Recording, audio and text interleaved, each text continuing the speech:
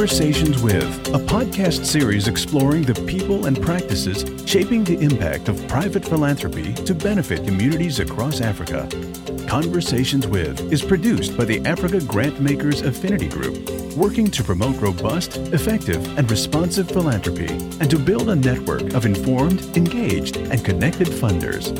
Visit the africagrantmakers.org website for program notes and to join our mailing list. Welcome, everyone. My name is Niamani Mutima, and welcome to the Africa Grantmakers Affinity Group Conversation With series. Thank you for joining us. In my role working with the network of grantmakers funding in Africa, I'm often asked how organizations can connect with funders who are active in Africa. More often than not, these inquiries aren't coming from professional fundraisers, but from those seeking advice on how to get resources to local organizations working to address the needs of their communities. Over the past 2 years, the COVID pandemic has certainly underscored the challenges that African-based organizations face. Fundraising requires not only identifying how the interests of the grant seeker and the grant maker align, but also understanding the fundraising landscape, especially the fundraising landscape in the United States. I end these conversations wishing I could be of more help, especially about some of the misconceptions about raising money. In this episode, I'm talking with Hafisa Rashid, who's worked as a grant maker and a grant seeker, conducted workshops on fundraising, and worked with different types of funders and organizations, both domestic and international. She joins me to talk about 9 misconceptions about fundraising and what she calls lessons hard and easy that she's learned over time. Welcome, Hafisa. Hello, Niamani. Would you share a bit about your experience? Yes, I'm very excited to be here. I started my career in philanthropy as a grant seeker many years ago. I was an elementary school teacher, and so I was always on the lookout for grants to supplement classroom supplies, anything that would allow me to keep my measly paycheck to myself and not the classroom. And then after went to philanthropy, but wanted international experience. And so I worked for a Liberian organization. I was a grant seeker once again. And in this case, it was fundraising among Liberians as well as US donors, and trying to navigate kind of the legal rules of how can we fundraise. We did it backwards by asking for the money first and then realizing like, wait a second, there's all these rules. So it was a big old mess that we had to untangle. That experience led me to be like, let me get on the other side. So I joined an organization called King Baudouin Foundation United States. And there we were actual grant makers to international organizations, primarily based in Europe and Africa. I remain on this side of the fence now with more philanthropy as director of programs and partnerships. So I'm really excited to share some of the lessons, hard and easy, that I've learned over time. You've developed a list of what you call the top 9. Let's talk about them.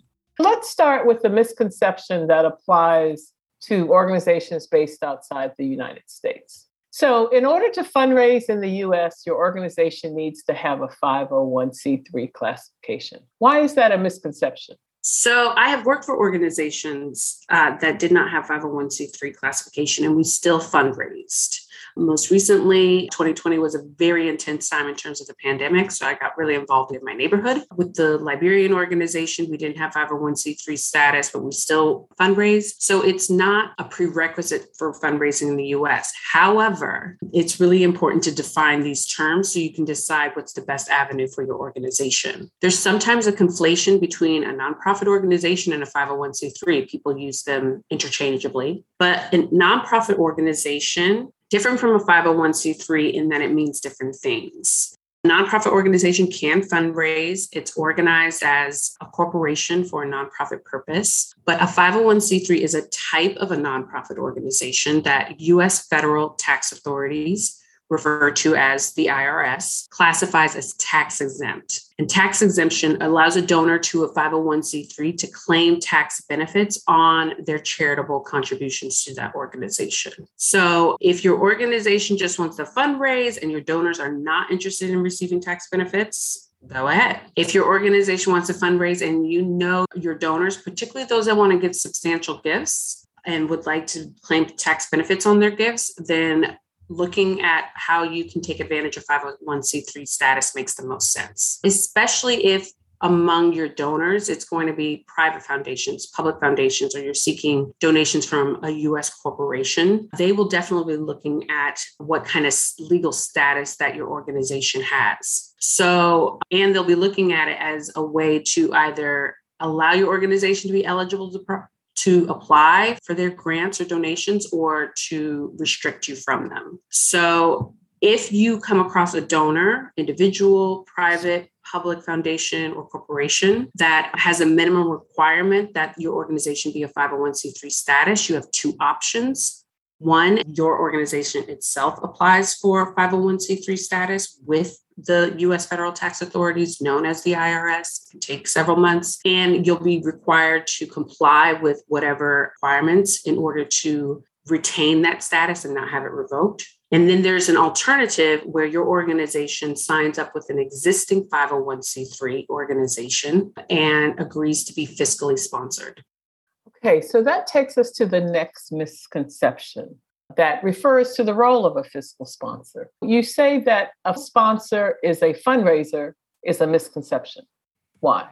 So the Council of Nonprofits defines a fiscal sponsor as, quote, a nonprofit organization that provides fiduciary oversight, financial management, and other administrative services to help build the capacity of charitable projects. So the organization or your organization agrees that its fiscal sponsor receives the donations on its behalf, and those donations are eligible for tax benefits because the fiscal sponsor is a 501c3.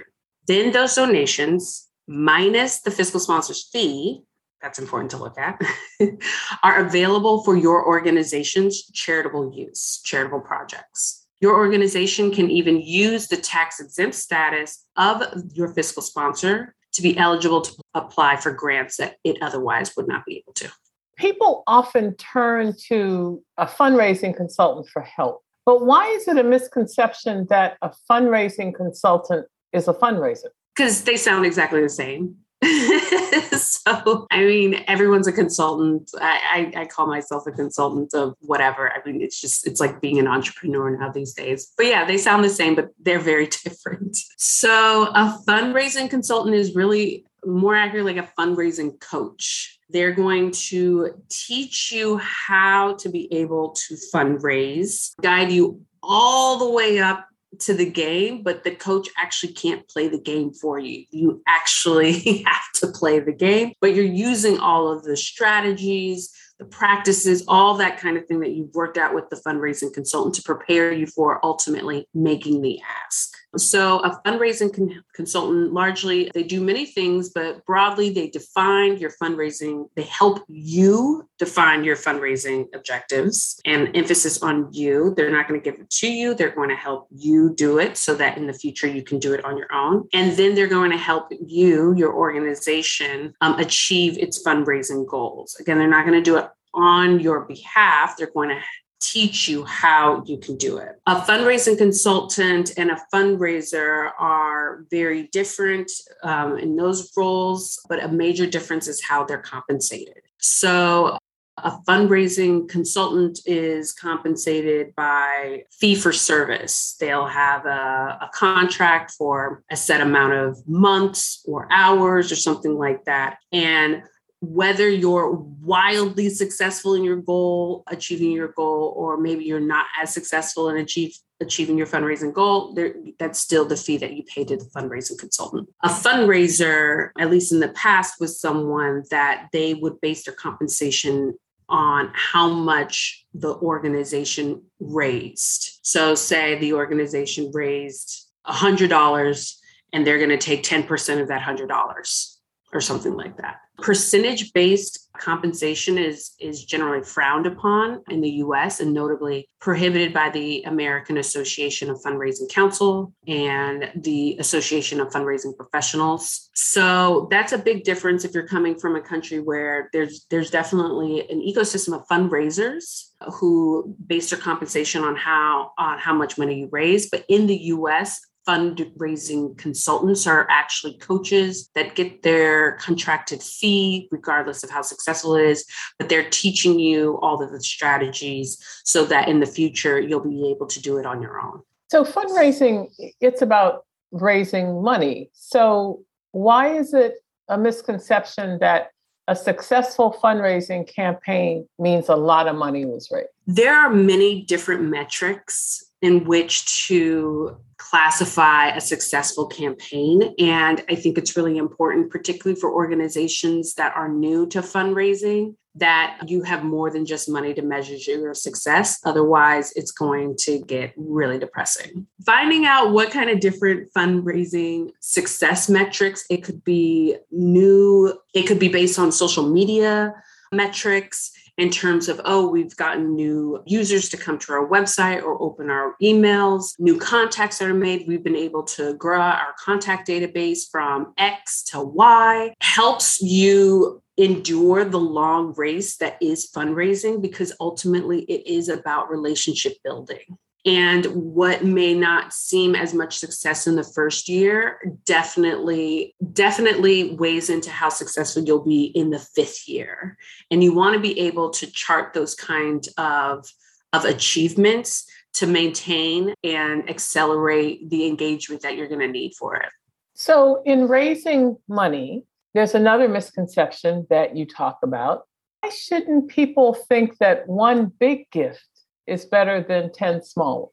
Well, there are a couple of reasons. Say your organization did receive its 501c3 status. There is a legal requirement that you need to show that you actually do have the public support for your organization. And you'll have to demonstrate to U.S. federal tax authorities that it's just more than one person giving to you. You're actually involving the public, i.e. multiple donors. So one big donor may actually tip the scales in terms of eligibility of retaining your 501c3 status if you're not able to satisfy what is known as the public support test. The other thing is, if you have one big donor, you better hope that one big donor really love you, because if their priority changes, if they fall in love with someone else and decide you're successful, we don't need you, you don't need my support anymore, then you're going to have to start again in terms of the relationship building. So having more than one relationship with other people, it's far, far easier to go back to someone that has already given to you in the past and then ask them to give again, rather than start a whole new relationship. So having a mixed portfolio of supporters, and that includes the number as well as the type of supporters, is really important in terms of the long-term success of not only your fundraising campaign, but the sustainability of your organization. Online fundraising has become very popular, and people use different platforms to raise money, and it sounds pretty easy. So with the large number of people on social media and on the internet, why is it a misconception that a successful online crowdfunding campaign just needs to go viral? So going viral is rarely, if ever, organic. It requires a lot of work in the background to achieve virality in the online space, particularly because there's so many different voices and platforms and just baubles and things like that that are going to distract your donors. With online fundraising, it really does require a mapped out plan over several months at least to achieve the kind of organic virality that gets people excited. But at the very beginning, you need to have in your pocket, i.e. Niamani, in 2 months, you along with X amount of other people, you have pledged to give at this time, midnight on May 1st, X amount of dollars, because when other people see that someone is giving, then they're more likely to give. But if no one knows about it, then it's not going to happen. And there are a lot of amazing projects, people, stories that in order to push your narrative out front, you're going to need your clique already in place that's going to do it for you and on behalf of you. So when we're seeing an online crowdfunding campaign that everyone knows about, more than likely, it's because there has been a lot of work in the background, in the shadows, that has happened to make it a success. And those early supporters or first supporters are ones that already know the organization, and they have actually recruited their own networks to add in. And so then it just becomes, it ripples out. You drop the pebble in the water and it ripples out, but it's not going to start out here. It has to start within here, as in your staff, your board members, your already existing network of supporters, those that want to act as ambassadors so they can get their friends, and so on and so forth. So let's talk about misconceptions about board. So what are the misconceptions about board? I was unfamiliar with the culture of boards in Europe and Africa as being one of the person who sits on a board it is an honor for an organization to be able to recruit this board member because of their career achievements or academic achievements, that kind of thing. So the person is actually deigning to spend their time on the board to provide their expertise. In the US, our culture around boards is really one where it is expected that you give up your time, your treasure, and your network so to ensure the success of the organization. So it's more like the person that's selected on the board, like, oh my gosh, you chose me, rather than the organization being like, oh, you chose me. I think a large misconception is that kind of perspective on like, who is the one being recruited? Is it the organization or is it the person? So in US board culture, it's very much you give of your time, your treasure, your network, that kind of thing. So is there another misconception that people have about boards? Like, shouldn't all board members be wealthy? If you're an organization that is really community focused, and you'll want a diversity of board members. So yes, you'll want those that have the financial resources to support your organization, but you'll also want board members that can give up their time and their own expertise to provide the needed governance for your organization. You'll want someone that wants to tell others about your organization and really act as ambassadors and amplifiers of your work. So it need not be, oh, I have to fill out a board that's all wealthy people, because, okay, they cut a check once a year. And then what is the other support that they're going to provide that helps your organization grow? You'll want a mix of board members that are able to do ideally all three, or a mix of able to do one over the other kind of thing. All that to say, they're all working together to advance the mission of the organization and actually really do act as a resource for senior management of the organization so they can focus on doing their work. Finally, let's talk about misconceptions about funding. There's this misconception that a large source of funding for nonprofits comes from U.S. corporates. Not true? No. Giving USA regularly puts out a survey or a breakdown of funding sources. Corporates really only comprise about 10 to 15% of charitable giving in the US. It's quite small, and it's an insular ecosystem, right? It's their employees telling them who they should give to. It's their board members. It's their marketing departments that are linking up their charitable giving to whatever promotions that they have. So a lot of non-US organizations look to corporations thinking that might be a wealth of giving, but a lot of US organizations know that it's a pretty small slice of the pie.